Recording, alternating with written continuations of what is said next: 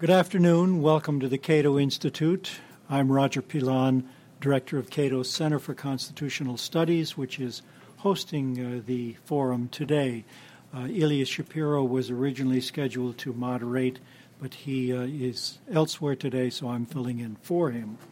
Our subject is liberating bone marrow donors. Every year, 1,000 Americans die because they can't find a matching bone marrow donor. Minorities are hit especially hard. Only 25% of the African Americans needing an unrelated donor will find one. Yet the human body regenerates bone marrow. Donors are whole again just a few weeks after donation. So why are so many lives lost for lack of marrow? Why doesn't the market work here as it does with other renewable cells like blood, where donors are compensated for donating? The answer lies in the National Organ Transplant Act of 1984, or NOTA, which makes it a federal crime to offer compensation for potential donors. Enacted to curtail a black market in non-renewable organs like lungs and kidneys, NOTA provides for up to 5 years imprisonment for anyone involved in a compensated donation, including doctors, nurses, patients, and donors. In short, NOTA's prohibitions have created the dire shortage of marrow donors. Last October, the Institute for Justice brought suit against Attorney General Eric Holder to try to end the ban on offering compensation for bone marrow donors. Brought on behalf of adults with deadly blood diseases, the parents of sick children, a California nonprofit, and a world-renowned medical doctor who specializes in bone marrow research, the suit is now in the U.S. District Court for the Central District of California. We're fortunate to have with us today the lead attorney on that case, Jeff Rose, who will discuss both the issue itself and the legal theory of the case. We'll then have comments from two biomedical ethicists, James Childress and Siegfried Frey Revere. I'll introduce each before he speaks. Jeff will then respond briefly, after which we'll take questions from our audience and then have lunch upstairs in Cato's Winter Garden. Jeff Rose is a senior attorney at the Institute for Justice. His practice focuses on private property rights, free speech, and economic liberty. His background, however, is hardly that of the ordinary Washington attorney. A native of Alberta, Canada, Jeff dropped out of high school at the age of 17, moved to the mountains to teach skiing, backpacked in Asia for 6 months, and then attended the University of Alberta, after which he lived 2 years in Japan as a translator. He then came to the United States to pursue educational opportunities and fell in love with the American principles of liberty. Jeff graduated with honors from the Harvard Law School in 2002, where he had extensively worked in law and economics. He also holds a master's degree from the University of Chicago in law and philosophy. Before joining the Institute for Justice, he clerked for Judge Will Garwood on the U.S. Court of Appeals for the Fifth Circuit and Chief Judge Patricia Fawcett of the U.S. District Court for the Middle District of Florida. Jeff regularly publishes opinion pieces on constitutional law. Among these are recent pieces on the bone marrow case in the New York Times, a piece on judicial engagement in the Wall Street Journal, and an essay in the Legal Times about the state of property law in America following the U.S. Supreme Court's disastrous 2005 ruling in Kelo v. City of New London. To discuss this issue and the law surrounding it, please welcome Jeff Rose.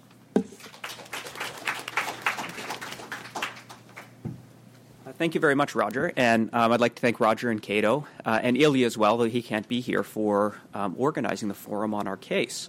As Roger said, I'm Jeff Rose. I'm a senior attorney with the Institute for Justice and the lead attorney in the bone marrow case. The case is called Flynn v. Holder, and it's a case we filed in October against the U.S. Attorney General on behalf of cancer patients and their families from across the United States. Dr. Wagner from the University of Minnesota, who is a world-leading bone marrow researcher, and a California nonprofit called moremarrowdonors.org. So let me just give a brief description of what the case is about. And I think we really have to start with what is a bone marrow transplant. I think some of you may have a passing familiarity or a set of intuitions about what a kidney transplant might be or a heart transplant. And that's a situation in which you take a solid organ, like a kidney, something you can hold in your hand, and you put it into someone else. A bone marrow transplant is a little bit different. If you've ever seen, a piece of ham or something like that, you've probably seen the bone marrow. It's this kind of spongy-looking thing in the middle of bones. That's called the bone marrow. When you do a bone marrow transplant, you're not transplanting that. What you're transplanting are special cells that grow inside the hollows of the bone marrow. And just for the ease of discussing these, we'll call these marrow cells. And marrow cells make blood.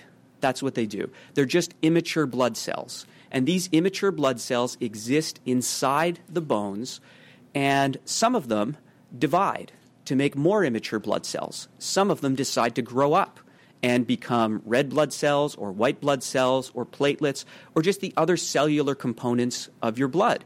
And once they grow up, they leave the bone marrow and they go into your bloodstream. And as everybody knows, you need blood to live.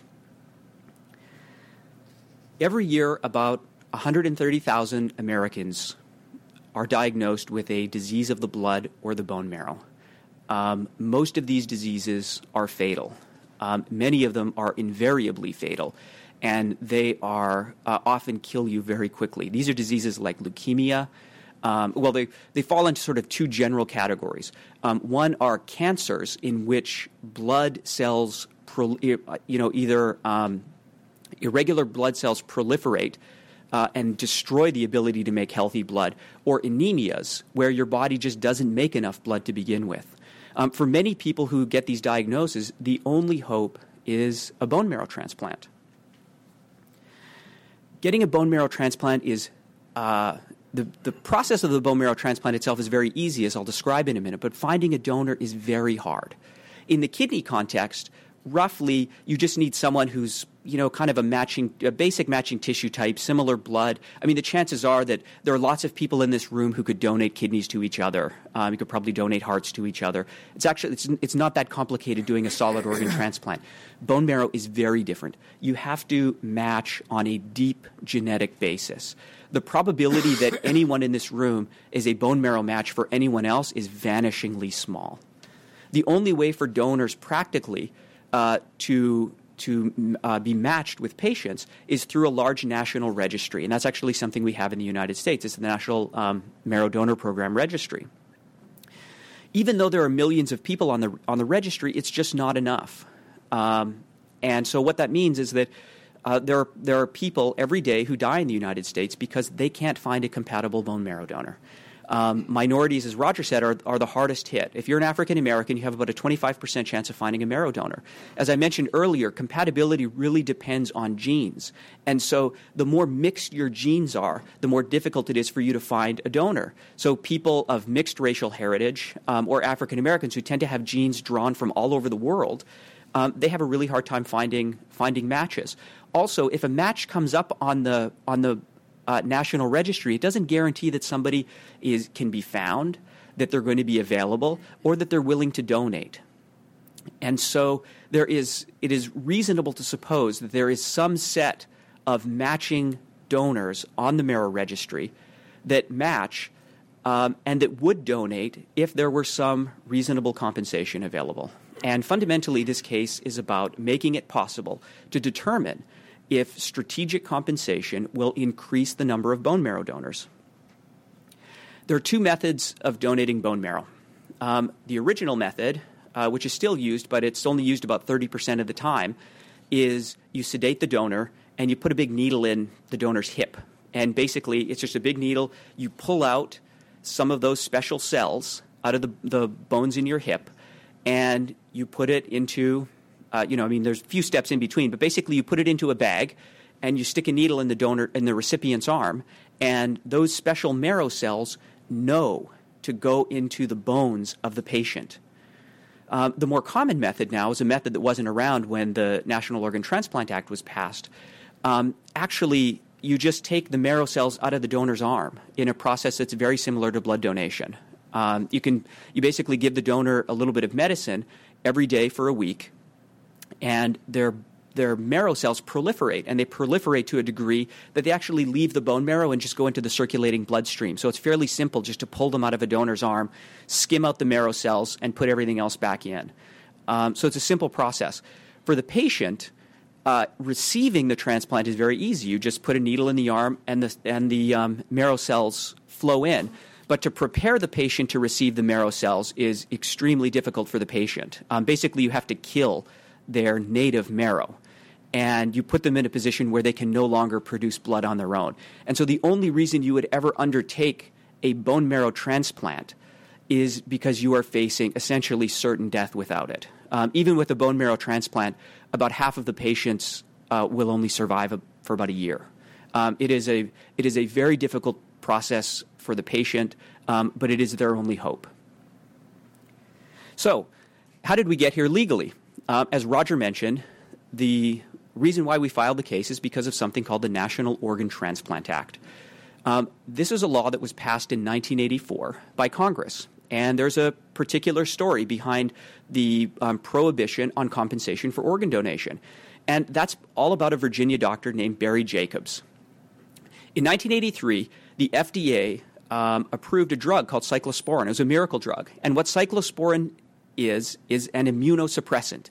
Cyclosporin makes it possible to take a kidney from one person and put it in another without the patient's own immune system attacking the kidney as a foreign object like a virus or a bacteria.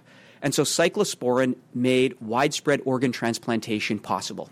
So Barry Jacobs realized, he had his license revoked because of a wire or mail fraud conviction. So he's sort of a disgraced doctor. He said to himself, you know what, everyone has two kidneys, but you only need one.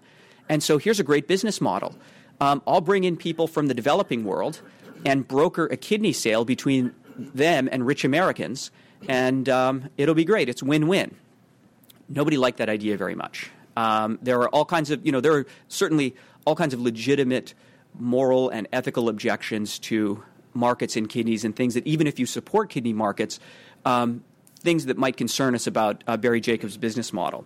But the point is that Congress responded to Jacobs' model and decided that they would ban compensation for organ transplants. One thing they did, which is inexplicable, is that in the list of organs, they included bone marrow. That doesn't make sense. And actually, we've done a lot of research and we've looked into why it's on there, and we don't know, and nobody who is involved with the law actually knows. And the reason why it doesn't make sense is that, as I said before, marrow cells are just immature blood cells. They regenerate.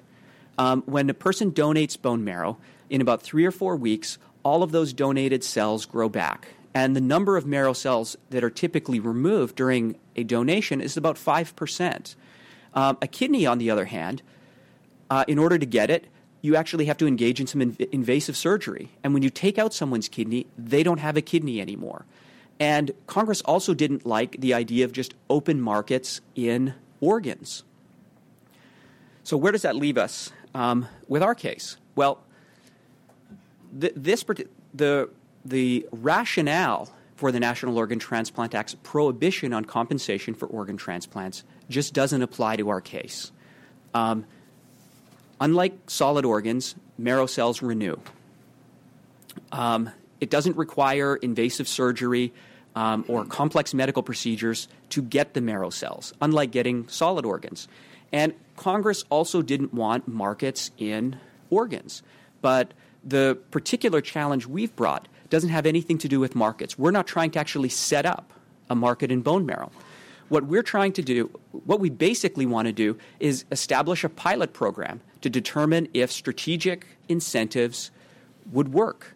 And we want to offer donors a $3,000 scholarship, a housing allowance, or if you want to be a double altruist, you can donate your bone marrow for free, and you can designate your $3,000 gift to a charity of your choice.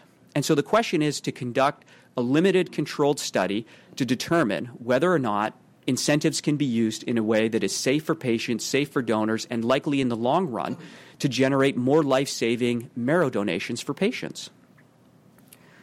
But of course, that's illegal, because offering any compensation, even offering a college student a $3,000 scholarship for making a marrow donation, can land everyone involved in prison for 5 years. And so that's really where our lawsuit comes from. The case itself really has probably three dimensions, and I'll just briefly address two and talk in a little bit more detail about the third. The first dimension is really the moral or ethical dimensions, and I think that my fellow panelists will probably discuss these in a little more detail. But really those fall under, there's kind of I don't want to be too crude because these are serious and legitimate, but one way to think about them is there's a sort of left-wing objection, and the left-wing objection is the commodification of the body. They don't like markets in parts of people's bodies. It's rooted in, I think, a general suspicion of markets, but a particular suspicion in this instance that people are uniquely vulnerable to exploitation when it is a part of their body that is the subject of the transaction. On the what we might call the more right-wing side are arguments about dignity, and these are often closely alloyed to religious intuitions about human dignity, and that it diminishes human dignity for particular parts of bodies to be subject to commercial transactions, and that markets in body parts are unique from other markets in labor or markets in goods in goods. Then there's sort of the medical objections, and these might be, you might think of these as practical medical objections. One of them is that if you offer a donor compensation, the donor will lie about some relevant health consideration. And so the donor might expose the patient to some pathogen or something like that, even though, frankly, it takes a long time for a donor to go through. It's not like donating blood where you just walk in and do it. It is a weeks and even months-long process of making sure that the donor is physically and psychologically able to donate. And there's probably nothing that doctors put in the human body that is more closely examined than a bone marrow donation. Because if it doesn't match the patient genetically, the effects on the patient can be catastrophic. But doctors might say, well, if you have an incentive of a $3,000 scholarship, you're going to conceal the fact that you went to Egypt last month and may have been exposed to the West Nile virus. And, you might have a viral load that is too low for us to detect in our tests, but is sufficient to transmit it to the patient. That's not a trivial concern, but actually play out its implications.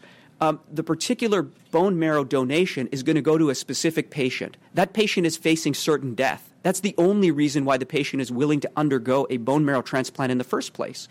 So really, that boils down to saying, in order to protect you, the patient, from the possibility, a remote possibility of maybe HIV or West Nile infection, we are going to deny you the transplant that will save your life. And instead, in other words, in order to protect you from the possibility of this infection, we're going to let the cancer kill you in 3 months. That's just not rational. It doesn't make any sense.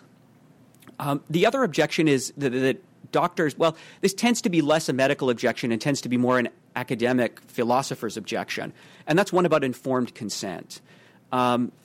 This one says that human beings are presumed, adults are presumed capable of offering informed consent to a bone marrow donation or a bone marrow transplant as long as there is no compensation available. But if there is compensation, the donor is presumed never to be capable of providing informed consent. I just don't think there's any conception of human psychology that says you are presumed capable of consenting to this when there's no compensation, but you should never be presumed. And of course, merely identifying ethical concerns, it doesn't follow from identifying ethical concerns that we should prohibit compensation for marrow donors. I mean, there's no question that there are ethical concerns associated with bone marrows donating for compensation. But the solution is reasonable ethical safeguards or something like that. Okay, so let's move on to the last one, which I'll address very quickly, which is the sort of constitutional dimension. So and this is really a question of power, quite apart from whether being, having compensated marrow donation is a good policy idea. Is it something that Congress can enact? Do judges have the power to invalidate it under the Constitution? And, without getting into the technical details of the law, the answer to that is yes. The Supreme Court has always said that fundamentally the government doesn't have the power to enact laws that are arbitrary or irrational. And in this case, the prohibition on bone marrow donation, we don't have a hidden agenda. We're not trying to pave the way for markets in kidneys or anything like that. But the specific government interests that motivated the passage of this law, forbidding organ markets to protect people from making irreversible donations of solid organs, none of those government interests apply. And that the application of this statute to the specific pilot program that our clients want to pursue is, in fact, irrational. And so I think I don't want to get into too many more constitutional details, so I will just maybe surrender to my co-panelists, and then perhaps I'll have something or two to say later. Thank you. Well, thank you, Jeff, although you don't need to be reluctant to get into constitutional issues in this auditorium. We're now going to hear from Professor James Childress of the University of Virginia in deference to our need to finish this program up in a reasonable period of time. I'll only pick and choose from his bio, which is extraordinarily extensive. He is the John Allen Hollingsworth Professor of Ethics at the University of Virginia, where he directs the Institute for Practical Ethics and Public Life. Among his many awards, in 2004, he received the Lifetime Achievement Award from the American Society of Bioethics and Humanities. He's the author of numerous articles and books. His books in biomedical ethics include Principles of Biomedical Ethics, co-authored with Tom Beecham, now in its 6th edition and translated into several languages. Priorities in Biomedical Ethics, Who Should Decide, Paternalism in Healthcare, Practical Reasoning in Bioethics, and on and on. He has been actively involved in several national committees examining ethics and public policy. He was a vice chair of the National Task Force on Organ Transplantation, and he has also served on the board of directors of the United Network for Organ Sharing. In 2005 and 6, he chaired an Institute of Medicine committee on increasing the rates of organ donation. He has been a Joseph P. Kennedy Senior Professor of Christian Ethics at the Kennedy Institute of Ethics at Georgetown. He's a visiting professor at the University of Chicago Divinity School and Princeton University. He received his B.A. from Guilford College, his B.D. from Yale Divinity School, and his M.A. and Ph.D. from Yale University. Please welcome Jim Childress. Thanks very much. It is a pleasure to be with you today. And everyone should have a handout. I speak very rapidly, so this will give you a sense of where I'm going, and I'll obviously not touch on everything here, in part because we've already had a very clear presentation of the issues. I put a question mark after liberating bone marrow donors, in part because there are issues to be faced, though when I was asked to serve on this, I warned the organizers that I would be much more sympathetic to this. I would not be providing a more critical perspective that they probably hoped when I was being asked. But also note that it's not in many ways about the donors as much as it is about the patients. And to keep in mind that the focus in the suit is actually on both of those. Jeff has given a very good overview about the development of NOTA, the National Organ Transplant Act.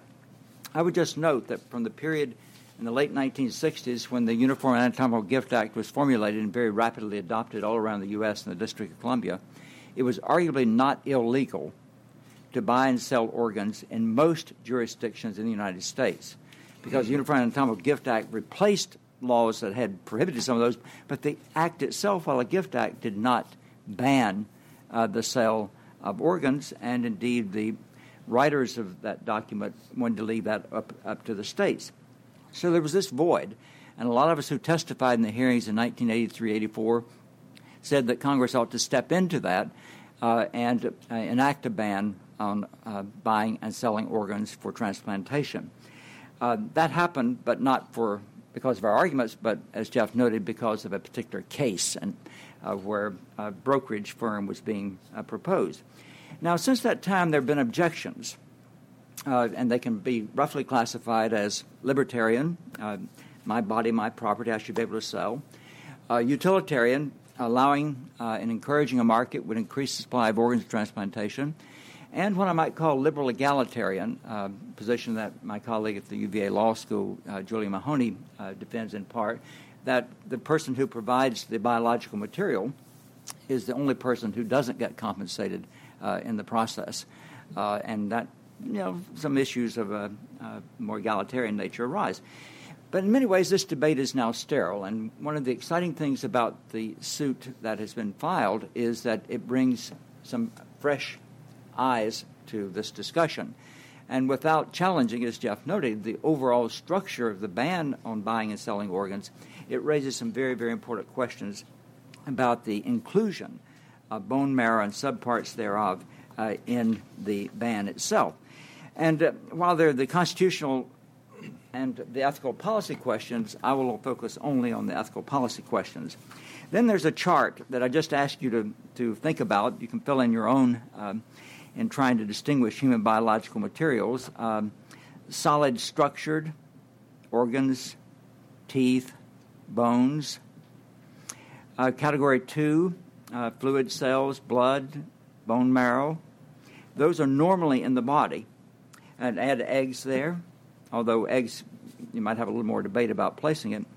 Location outside the body or discharged, hair, nails. And then on the fluid cell side, milk, sperm, sweat, tears. So how do we think about bone marrow in this context, and exactly how should we respond to it? Well, the next slide presses the distinctions a bit more, because where we permit sales, we tend to think in terms of the procedure not being invasive and thus not creating a risk. We think about the biological materials as renewable or inexhaustible. Eggs are not renewable, but there are about 400,000 of those at the outset as potential eggs. And so you can think about them as virtually inexhaustible. And the vendor is not harmed by the sale.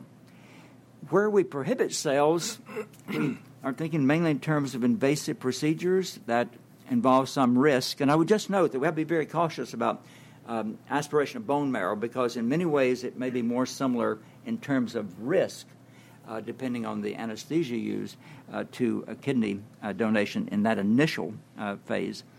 But when used, it's depleted and can't be replenished, and the vendor can be harmed by the sale.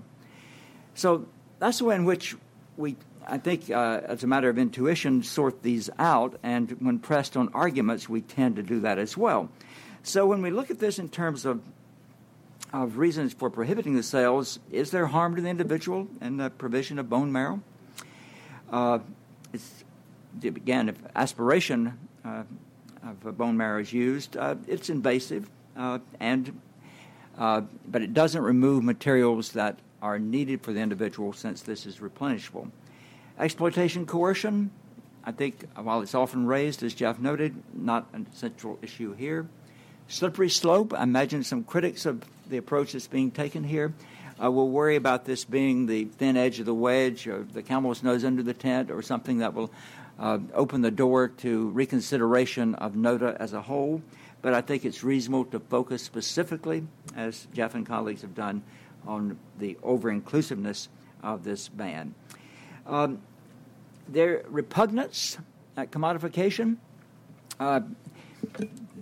Alvin Roth, in a piece a couple of years ago, noted that there are peculiarities in this regard. If it's wrong and repugnant to sell organs for valuable consideration, what about a kidney exchange, which now the revised National Organ Transplant Act permits? Isn't that a provision of an organ for valuable consideration?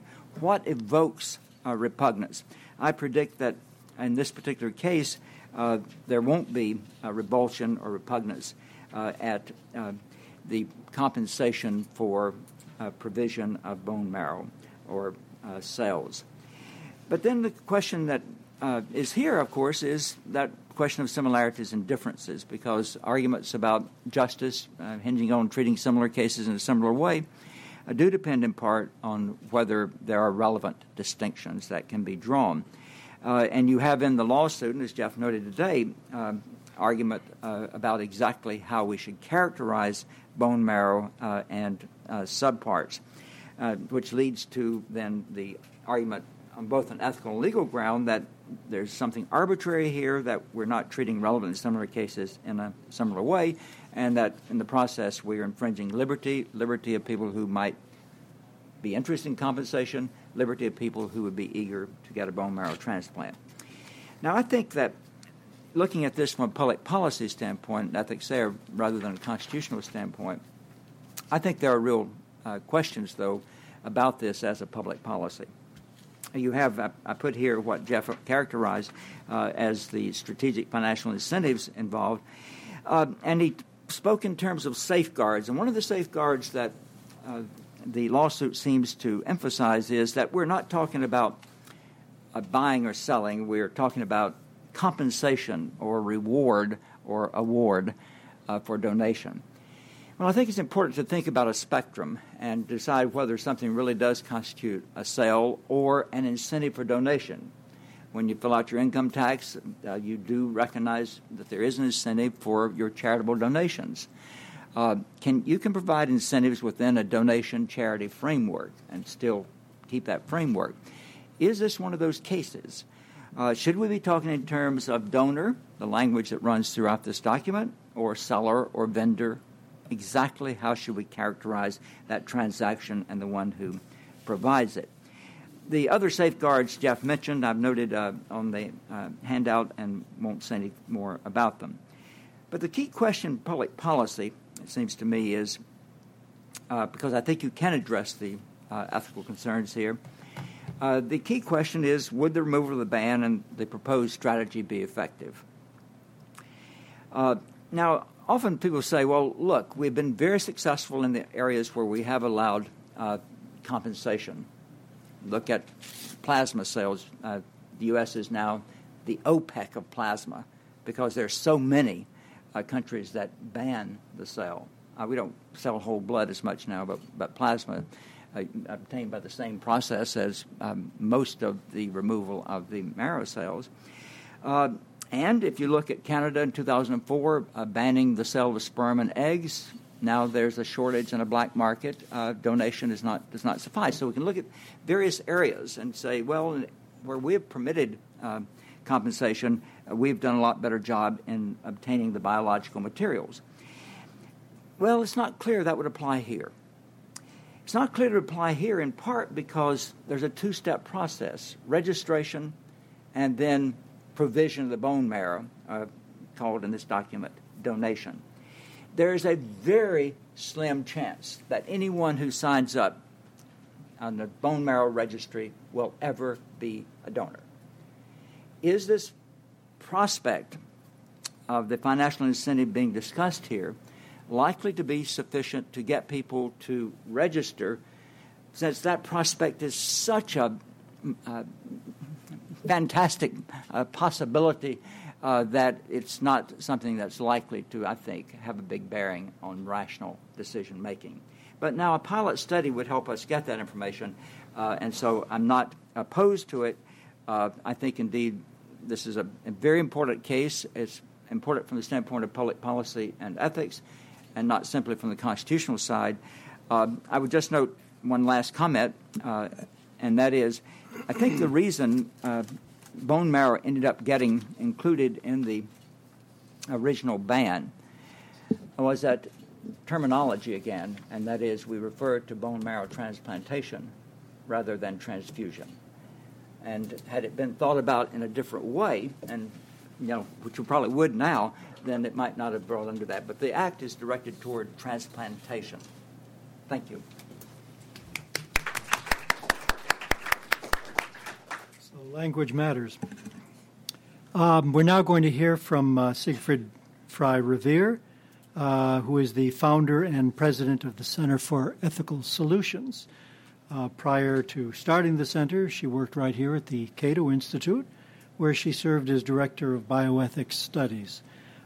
Sigrid has taught bioethics and law at the university level, been a consultant to hospitals, hospices, and home health agencies, and practiced health and FDA law.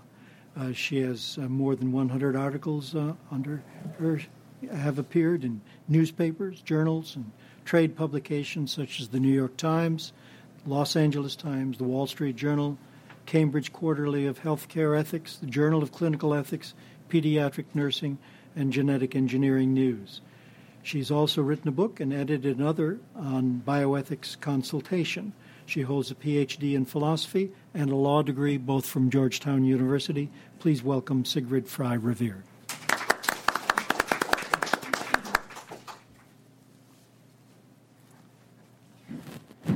Hello, all. It's nice to be back at the Cato Institute. I think it's a little hard to know what to say because I think the speakers really agreed with each other more than anything.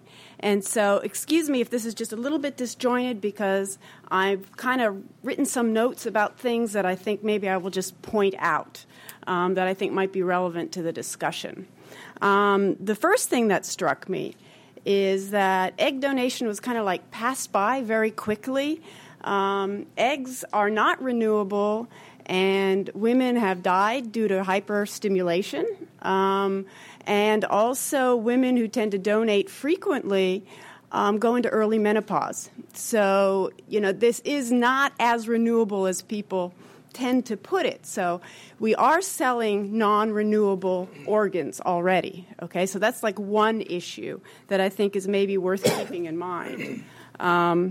Another issue might be that Professor Childress hinted at, that the more desperate the patient is, the more that patient will make an effort to get donors, okay? So what you might have if you need a registry and you need people to get on the registry, what's to keep people from advertising in developing nations to pay people to even just register? It might be a small amount, but, that there would be then an incentive to register. And the second you get involved with people in developing nations, you run into the Jacobs problem. Okay, because I think even though I believe in legalizing the sale of kidneys, solid organs, which I'll get into a little bit, I think the problem of exploitation when you're talking about people for whom informed consent is difficult.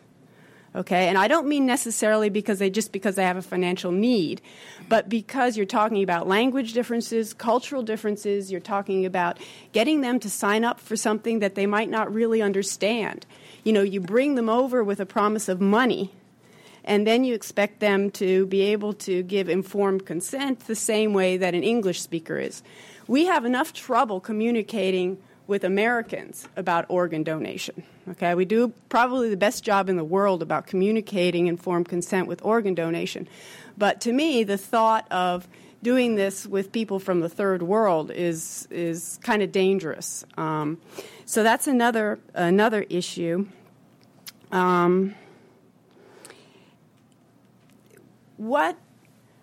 Ultimately, I also think that I'll play a little bit devil's advocate here. Why not pay people directly? Why pay them an incentive through something like the registry or the transplant center? You talk about $3,000. Who set $3,000? Who's to say that that's the right amount or that's an incentive that makes sense? One thing I know about is the sale of kidneys in Iran, which is the only country where it's legal right now. And I found it interesting when I went over there and spent 6 weeks interviewing donors and recipients that many of them were concerned about what is called the tyranny of the gift. There would be families where there would be 6 kids or siblings, and they would rather sell part of the farm to buy a kidney than to have a relative donate. And so right now, and this is talking more about the solid organ donation, obviously, than bone marrow, but I think it's also relevant to bone marrow, where you often try to get a relative to donate, where they would say, I'd say, well, why? Why do you sell part of the farm to buy a kidney rather than have your brother do it when your brother's a match? What they say is, I have to look at him across the table every Sunday at every family event, and I have to be thankful for him for the rest of my life. What if he has a problem or his child is sick and I can't help? If I pay someone, that person has agreed to a price, and we've had a deal. And once I've paid him for his kidney, the deal is over. That person is happy, I'm happy. And so what you find in Iran, interestingly enough, they are more worried over there about the tyranny of what's called the tyranny of the gift, and than they are about selling kidneys. And, I can get into some of the safeguards, which might be interesting. I don't know how directly applicable they are to bone marrow. But it's very interesting that over there they have, the most interesting thing is that they've really got 4 or 5 systems. Most people just write about what happens in Tehran, but selling kidneys is actually illegal in one of the Iranian states. So it's a black market, and you can watch a black market working. But in other jurisdictions, it's legal, and they've got different kinds of safeguards they're working on. But the most interesting one is that they have an NGO that brokers the deals. And what they do is they've also got more donors than they need. I mean, they've no kidney. 80% of people who need organs in this country around the world need kidneys. And Iran's the only place where they don't have a shortage. And they have more donors than they need. Okay, and the one thing they did was they did outlaw, 20 years ago, they outlawed foreigners getting kidneys or selling kidneys in Iran because they were worried about this international tourism. Okay, but what they do that's really interesting is that a donor will come in and say, I have a problem. Okay, I'm $5,000 in debt, or I want to build an addition on my house, or I want to buy a car. And they'll send them to a social worker, and a social worker will find a recipient who can pay that amount, or who, along with charity, can come up with a difference to solve that person's problem. And then that money is put in escrow. And then after the donation, the person is given that money for the kidney. And what the social workers do is they try to make sure the person's problem can be solved. If it can't, they don't let them donate. They said, you need to figure out another way to deal with your problem. Okay? And the other thing is it's all legally enforceable. So since the money is in escrow, there's no way the donor won't get his money. The last study I heard of coming out of Pakistan, they interviewed 200 donors. And the most interesting thing I thought in the study was not a single donor got the money promised. Most of them function almost like indentured servants in these feudal farms. And they're told they'll get enough money to get out of that situation. And then when it comes right down to it, they aren't given the money they're promised. So if you have something that's legal like that, then you can help the donor get what they want. And of the stories there, I think it's really interesting how many stories you had of just real-life people, namely the donors' lives being improved. I heard over and over again, because the last question we always ask people is, what if this were illegal? And all of them would say, what? Why? I mean, it's not a bad thing to help yourself while helping others. It might be better to do it for free. You're more altruistic if you do it for free. Maybe Allah will praise you more if you do it for free. But there's nothing wrong with helping yourself while helping others. And most of these people were not just helping themselves. They had families that they didn't want to starve. They had a relative they were keeping out of debtor's prison. The stories were just remarkable. A woman whose husband actually had a business with computer games and things on the street, okay? But he had back problems. So every time his back flared up, they wouldn't have income at that time. And she said it was humiliating for her to have to go to the parents or the parents-in-law to get money when there were times where he was sick for several days in a row.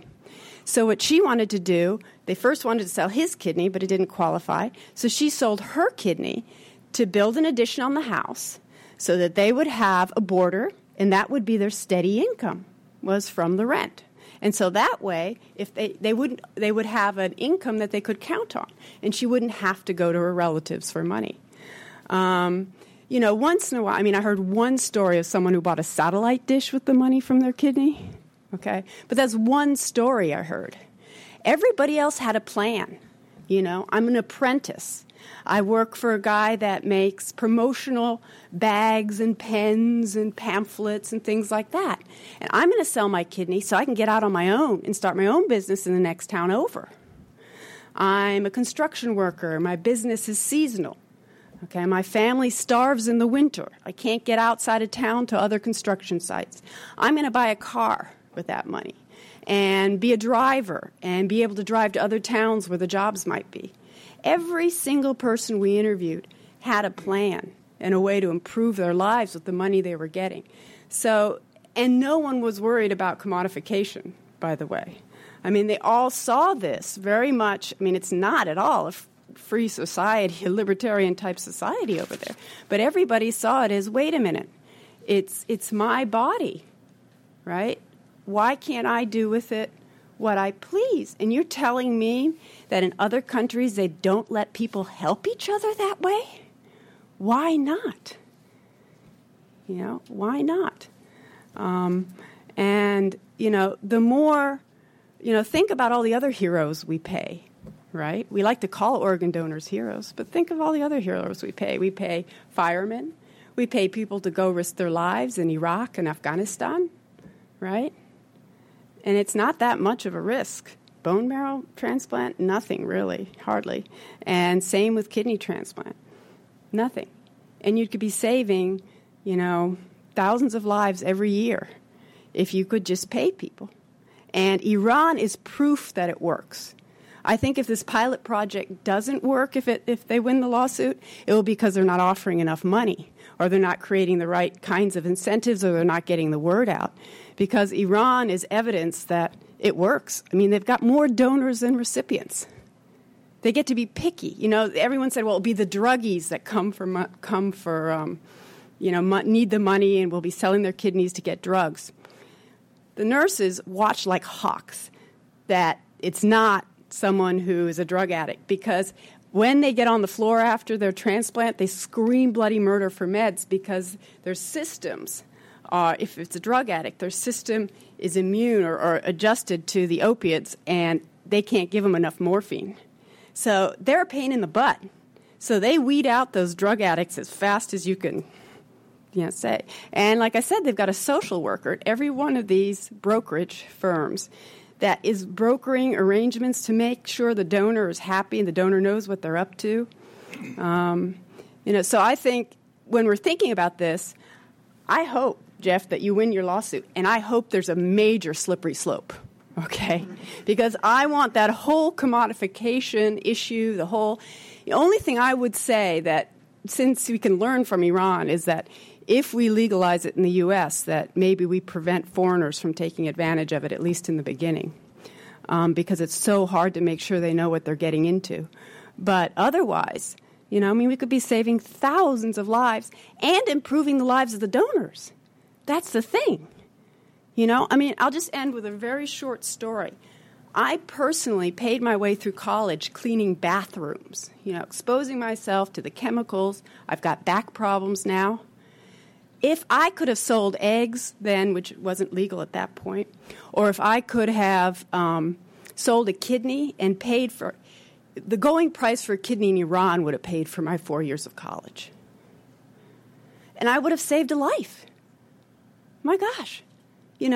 Work in a coal mine, sell a kidney. Clean bathrooms, sell a kidney. These are options people should be allowed to have. I'm not saying you should do it necessarily, but I think there are options that in a free society, it shouldn't be Big Daddy government saying, you can't do this, for lots of reasons.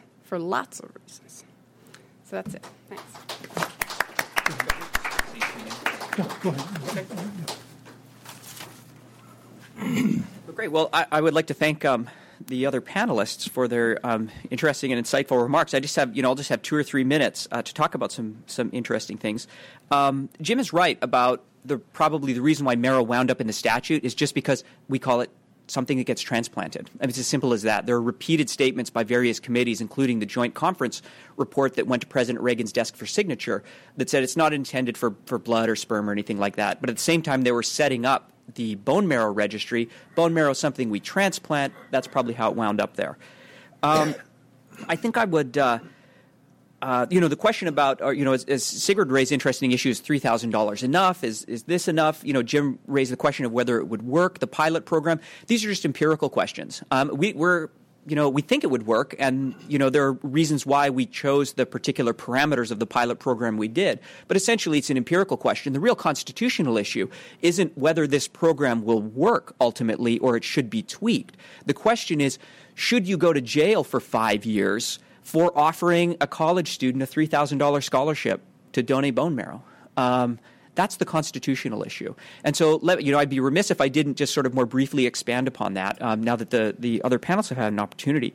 And one thing is the question about repugnance or commodification, these kind of moral intuitions, because the actual medical and kind of economic objections rapidly disintegrate under scrutiny, and you realize that at bottom, what they are is probably rationalizations for a powerful moral intuition that we just don't want commerce in body parts. And so what is the constitutional dimension of that? Well, the Supreme Court has said in a number of cases that an intuition of repugnance or disgust or moral disapproval that is not itself rationally connected to a public health or safety interest, but in other words, just a disgust at what people might be doing privately themselves or might be doing personally themselves is not a legitimate government interest. So to the extent that the case ultimately distills down to this idea that some people just don't like it, that's not a legitimate constitutional interest for the purposes of sending people to prison for trying to save other people's lives. Bound up in the question of whether there's a legitimate government interest or not, or whether legitimate government interests are being rationally advanced, is a very important principle that everyone should understand, and that's the principle of judicial engagement. There are legitimate concerns in the context of constitutional suits about what is the proper purview of the judge. I mean, sometimes characterized as judicial activism. If things have to be done, should it be judges who are making that decision as opposed to a democratically elected legislature? Concerns about judicial activism are legitimate but overblown generally, and certainly overblown in this context. We're not asking judges to ratify a particular policy or to do things that the Supreme Court hasn't said judges have been able to do really since the inception of the Republic. And that is, we all have a background constitutional right not to be subject to government regulation or restrictions that are arbitrary or irrational, that do not rationally advance legitimate government interests. And all we're asking the judge to do in this case is to be engaged on those constitutional questions, and the government will be entitled to due deference. But for the judge to be engaged, for the judge to take our constitutional interests and our constitutional rights seriously, and to rule appropriately, and to understand, even though, as Sigrid says, she hopes that this will be a slippery slope, the case itself, perhaps the case will initiate some cultural change, but the case itself won't initiate a constitutional or legal change that would result in a slippery slope. And that when the judge understands our constitutional claims and takes them seriously in an engaged manner, then the courts will understand that we're entitled to prevail and that our constitutional rights in this case are correct and make sense. So, okay, I'd like to turn it back over to Roger. Thank you. Thank you, Jeff. Okay, now it's time for you to raise questions. Please wait for the microphone to arrive. Identify yourself and any affiliation you may have, and to whom your question is directed. Surely there must... Okay, this gentleman right up here. Thank you.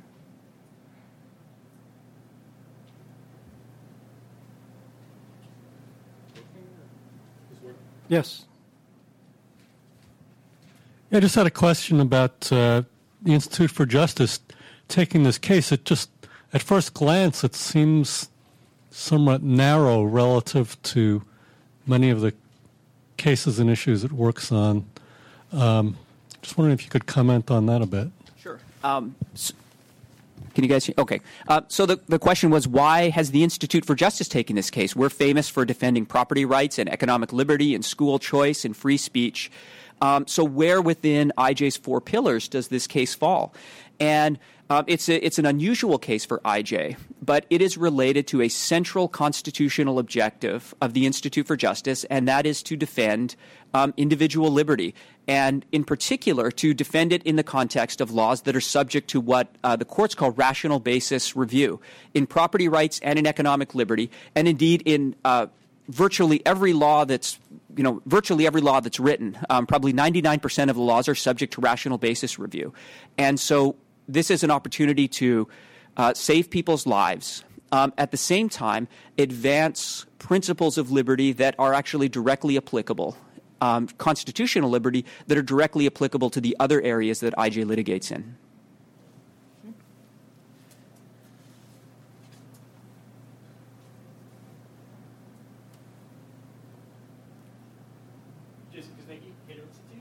I'd like to ask you about the rational basis test, which seems to be what you're arguing under. It's famously permissive. What case law would you say would be precedent for the current case? How would you make the argument, perhaps, for what they call sometimes the rational basis with teeth? And how do you see going forward under that test, and what are your thoughts about that test? Sure. So that's a pretty esoteric constitutional question. And so what Jason means is that most laws are subject to something called rational basis review. And I remember my law professor said that what that means is when the government stands up and says why it does something, if the judge doesn't break out laughing or doesn't go insane because it's so crazy, then the government wins. And indeed, in some formulations of the rational basis test that you see, it seems like a code for the government always wins. So Jason's question is legitimate. I mean, what is the precedent for us prevailing? And it's too complicated to probably explain in 2 minutes, but or even 2 or 3 hours. But let me put it this way. Even though the test is sometimes articulated as something tantamount to the government always wins, that's not how the rational basis test works in practice. People do, in fact, win. Plaintiffs do win. At the Supreme Court level, for example, rational basis plaintiffs have won 12 times since about 1970. Actually, it might be 14 times. I don't quite remember. And principles can be discerned about an approach to litigation from those instances in which people win about when courts how courts examine laws. We're not asking for a special kind of rational basis test or what's sometimes called rational basis with teeth. What the Supreme Court has said is that if there isn't a legitimate government interest, then the plaintiff prevails. So in this case, an interest that is not legitimate is just a formless moral intuition of repugnance. And nor is a law rational if there is not at least if there's not a logical connection between the legitimate government interest and the law that the legislature has passed. So, for example, one of the legitimate government interests behind the law was that they don't want people selling non-renewable body parts. There is no logical connection between that government interest and suppressing compensation completely for marrow donors.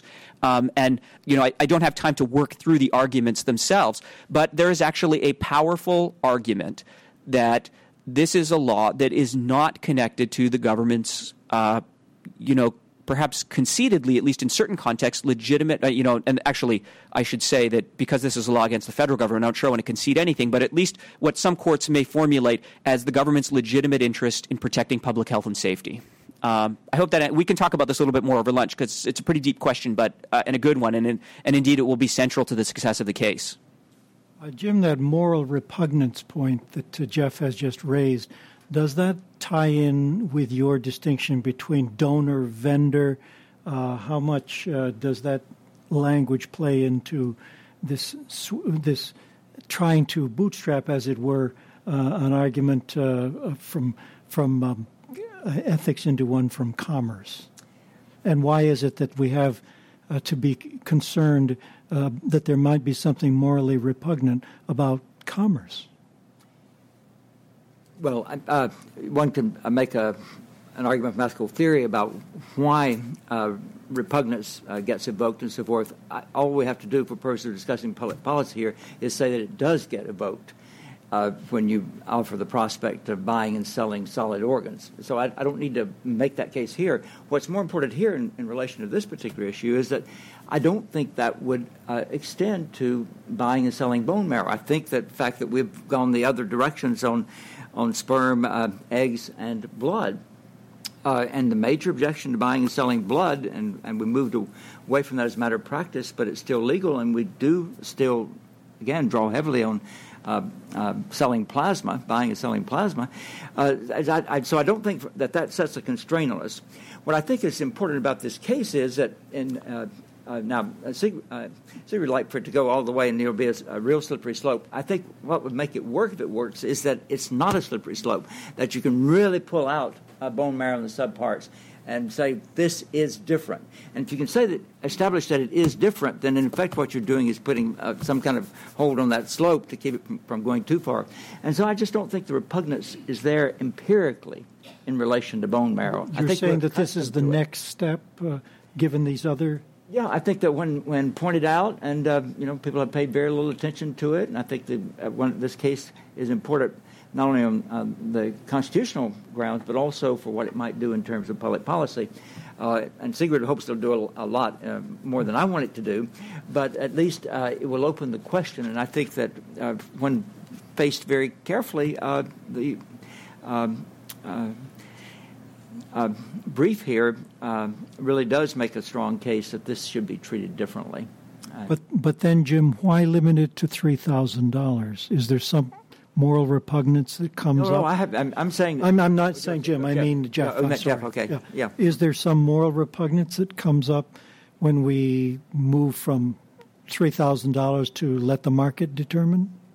Well, in this case, it's a little bit peculiar because although we want to use market-like incentives, we're not actually proposing creating a conventional market. And that's in part because the infrastructure for matching donors and patients is completely anonymous. And so when you learn that you're a match for someone, you don't learn who that person is. And there's no prospect for individualized negotiation. And in fact, it's not clear that a market could function under that context because it's not as though you'd have multiple buyers and multiple sellers. You essentially have a monopolist and a monopsonist.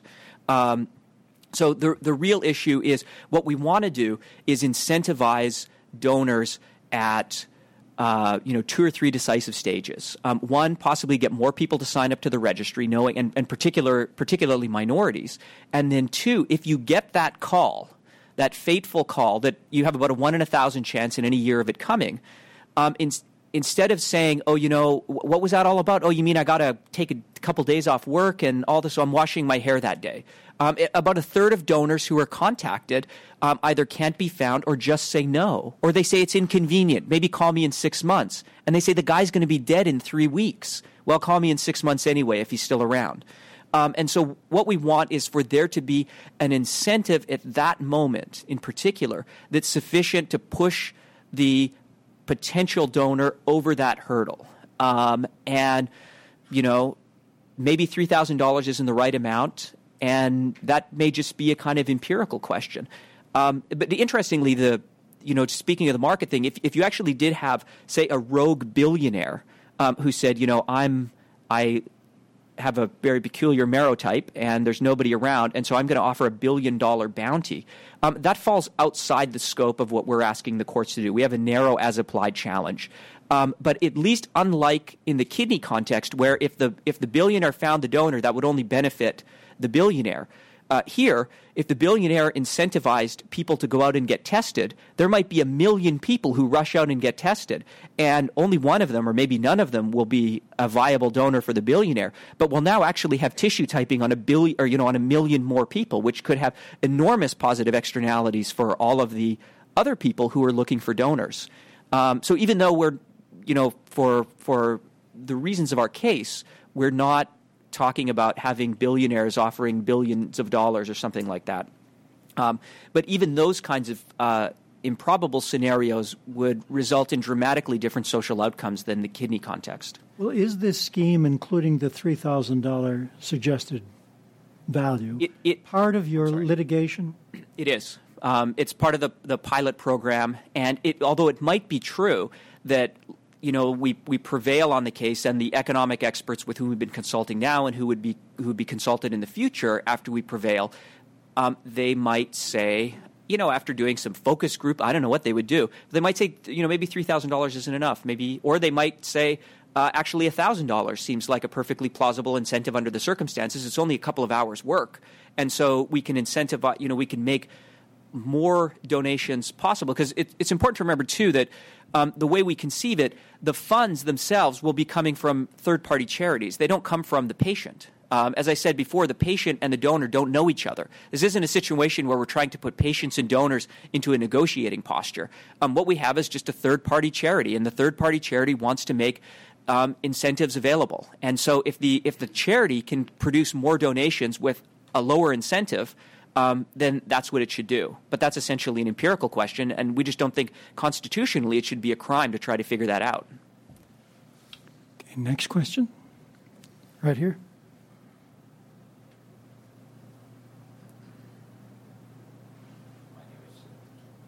Is it working? My name is Samar Chatterjee from Safe Foundation. It seems interesting that you have filed that lawsuit, and we wish you good luck because, I've lived in this country from 1972 onwards, and the more I get exposed to the American legal system, starting from immigration law and so on, I find that United States laws are as bad as any dictatorship is. Having said that, I would hope that you would testify in that lawsuit so that we get these kinds of ridiculous restrictions that we have on free enterprise system. On one hand, we say this country believes in free enterprise system, and then we close off all the different avenues and say, no, we don't believe in this, we don't believe in that. So actually the answer becomes we don't really believe in free enterprise system. And we want to change that. And hopefully as more laws get passed, we're turning this country into more restrictive, non-free enterprise system, which we should not do. So that's my comment. As someone who was born in Canada and went through the immigration system, both as a student and when I got married, I agree with you that is completely irrational, and I would like to see it go away. Siegfried, it sounds like that's a comment for you. Well, I appreciate the comment. I mean, I think, I don't really know what to say to it. I think it's right on point. But perhaps, though, Jim, you have served on a number of these commissions. What would you just say a little bit about the resistance to this, the character of the resistance to this? So you talk about the resistance overall on the regulated markets for organs, or just this particular one? Well, generally, and as far as it pertains. First of all, again, there are three major types of objections to having a ban on organs, and I mentioned those: libertarian, utilitarian, and liberal egalitarian. The libertarian one was familiar to most of the people here, familiar with the work of the Cato Institute and Institute of Justice and so forth. But when you get in the area of public policy trying to save lives, the big question that's going to emerge immediately is, so would a regulated market in organs actually increase the number? And there is good empirical evidence that would be the case for living vendors. And I would urge us here, Sigrid loves the language of donor, but if I sell her a kidney, I'm not a donor. I'm a seller. I'm a vendor.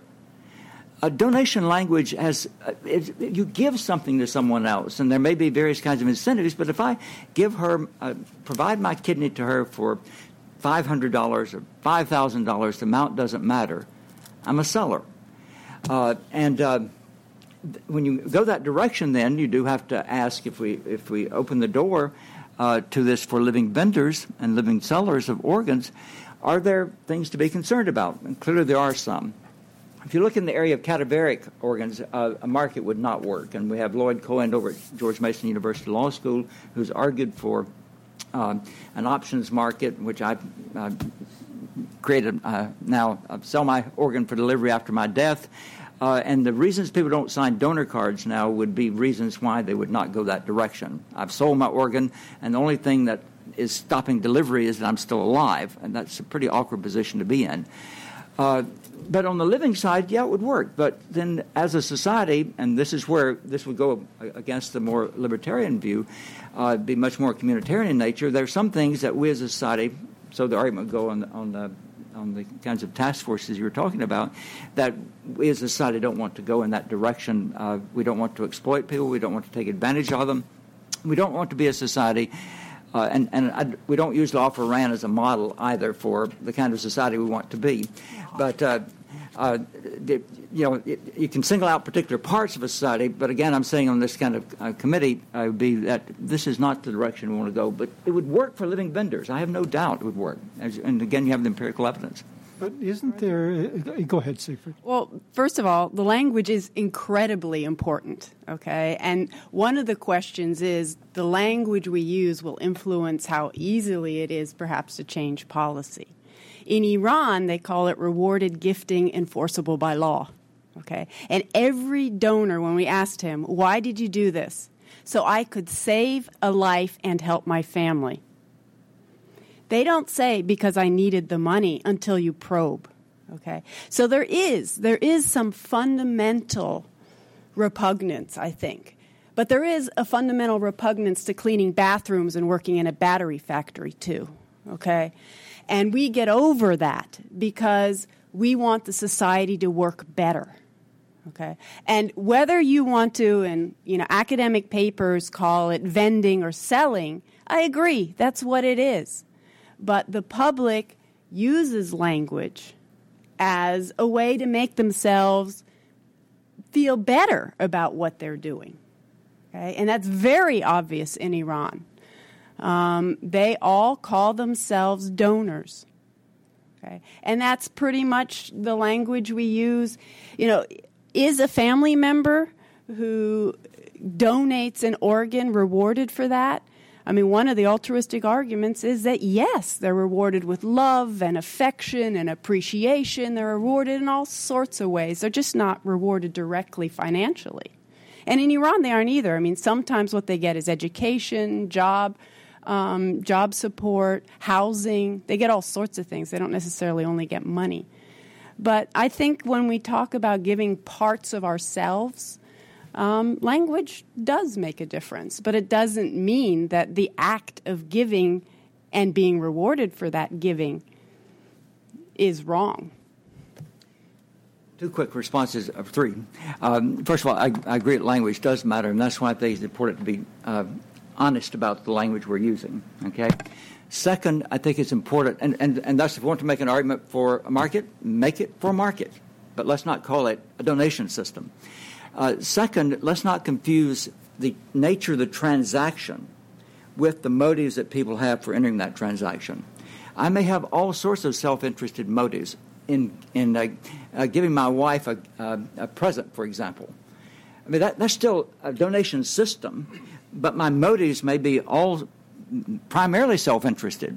So let's keep the nature of the transaction and recognize that you can have all sorts of motives at work in a charitable system or in a market system. And in a market system, I may be primarily interested, for example, and you noted this, in helping a family member. I mean, I may really be motivated in selling a kidney by altruism. So the nature of the transaction and the motivation for entering that transaction need to be distinguished. So those would be my quick comments on the language part. And we also give our lives to our jobs, right? We use the giving language all the time in connection with selling and labor. So there is, I'm not saying we shouldn't use the language of selling and vending, although vending sounds like you can do it over and over again, which I think is misleading. Jim, About the vending machine. Jim, you did mention, though, that the character of the debate that comes up in these commissions comes down at some point to, do we want society to move in this direction? But, of course, the unstated thing is in the direction of what? Allowing more preventable deaths? That's the other side of it, too. And somehow that doesn't figure into the, do we want society to move Is the question asked, do we want society to move in the direction of allowing more preventable deaths? Now, that would be a very different question, wouldn't it? Sure. And I think you're right. The IOM committee I chaired, and you mentioned the Organ Donation Opportunities for Action, and that committee looked very carefully at market incentives as well as other kinds of incentives and a whole range of possibilities. This is what we were instructed to do under the contract with HRSA as a result of a congressional mandate. Many of us on the committee felt that indeed it might be legitimate to go in the direction of financial incentives, but we thought that there were things in place that could work without going there, and that there would be cost on that side. I think one of the things that, and I got involved in bioethics through organ and tissue transplantation back in 1970. That's been what got me into this area.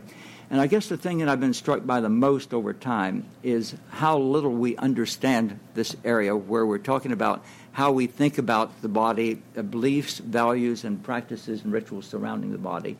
And that the changes that have been proposed along the way that people were quite confident would increase the supply of organs, for example, required request or routine inquiry, nothing is really done very much in that regard.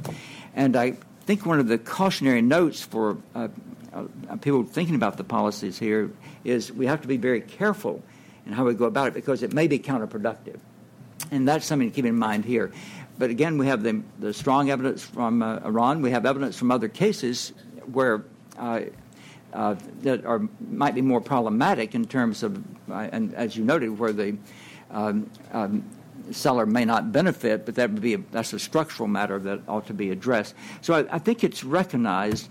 I think there's a sense that there are measures that we are taking that can be extended, that getting us closer, and if not, then some sort of financial incentive. Roger, if I could say one more thing on the whole repugnance issue.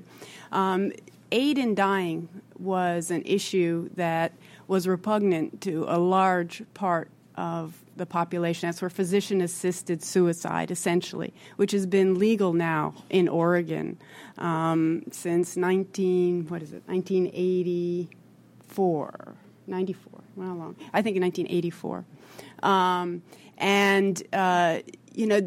The idea there is physicians can participate in it or not, depending on their own philosophy, on their own moral perspective, on their own religious beliefs. And obviously patients who avail themselves of it don't believe that there's something wrong, that they're going to go to hell because they've availed themselves of physician-assisted suicide when they're terminally ill. So here we've got America, a pluralistic society, where ultimately it comes down to whether the individual feels repugnance, not whether the majority feels repugnance. We don't legislate repugnance, okay? That's something up for individuals. This gentleman right here had a question. You've been very patient.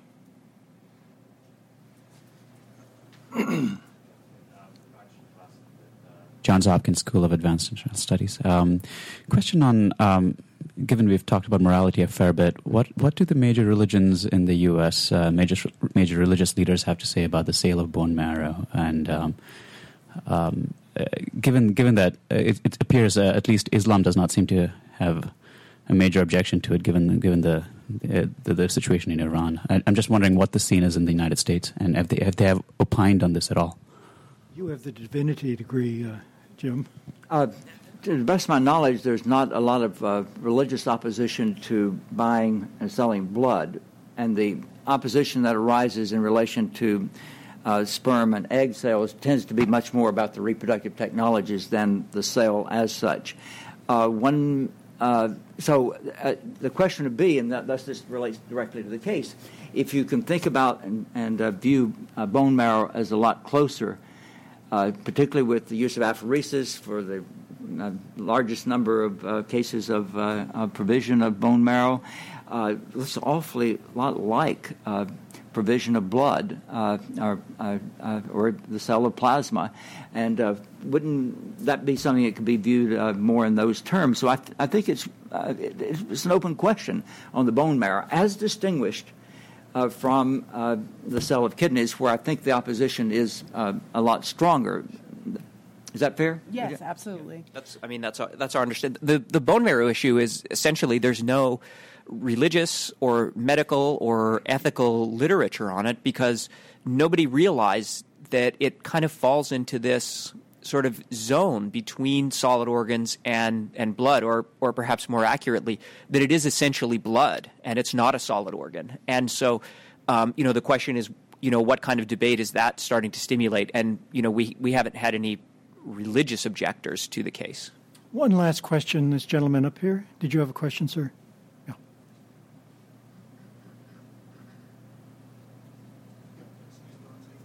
Yeah. Question. With the bone marrow, I understand that does seem to be something of a different case, but just back to organs for a second. How could we possibly sanction the rich harvesting the poor for commodities that are not, I don't want to call them commodities, for aspects of self that are not regeneratable, that are limited? I mean, what kind of world are we creating if we do sanction that? Okay. I assume that's for me. Two things. One, it's incredibly paternalistic to say I, as a poor person, cannot decide for myself how to improve my life. That's the first thing. The second thing is what I noticed in Iran, which was very interesting. The rich have donors from other rich people. They don't want to step down and take an organ from a poor person. They get a relative to donate, believe it or not. That's where the relative donation goes on. It's the poor buying from the poor because they don't have resources. Okay, there's a story that I have from a newspaper article several years ago. A young woman who wants to donate to her sister, but she's single. She has 3 kids, and she is a perfect match for her sister. But she cannot donate because she can't get a babysitter. She's a waitress. If she leaves her job, she won't get it back. Okay. The situation is such that if you could pay her, if her sister could pay her even just the expenses to cover her being away from work or whatever it takes to make that arrangement work, she would be able to help someone, okay? So what you have is a situation where, the evidence doesn't bear out that it's the rich buying organs from the poor. And secondly, as I said, if that situation existed, if you have, the poor are also helping themselves by that. The alternative that I would ask when I'd say people in Iran, so if you couldn't sell your organ, what would the situation be? I starve a year earlier. I don't have a chance of sending my daughter to college. There's one woman whose husband refused to send her daughter to college. She sold her kidney to send her daughter to college. What difference does it make if it's a rich person who helps out? But Sigrid, even if it were a rich buying from the poor, it seems to me the ultimate question would be, who is any third party to say to the poor that they can't do what manifestly they want to do? Well, that's what I'm saying. It's incredibly paternalistic to say. Jim, you want to jump in on this point? What are we to say to that poor person who says, I want to sell it? First of all, I'm not in the repugnance camp, and I do not believe that markets are intrinsically bad in the area of buying and selling organs, but I think there are lots of extrinsic reasons that have to do with protection of people. And I think the most plausible way to go, if we were to go this direction, which I don't think we should in solid organs, the most plausible way to go would be, in effect, not to have the kind of connection between the buyer and the seller that this arrangement would seem to tolerate. The most plausible arrangement would be to, again, having money coming through. If you were to, increase it to solid organs, you have, some kind of mechanism for doing it. But I think that in terms of our overall values, and not at all minimizing the loss of life that occurs as a result of not having enough organs, that as we try to balance all those from the standpoint of public policy, we really ought to put as much as we can into making opportunities available now for obtaining organs without resorting to the market. But that's where I stand on it. And yeah. Okay, well, let's have lunch upstairs, but first let's give a warm round of applause for our speakers. Thank you. Good job.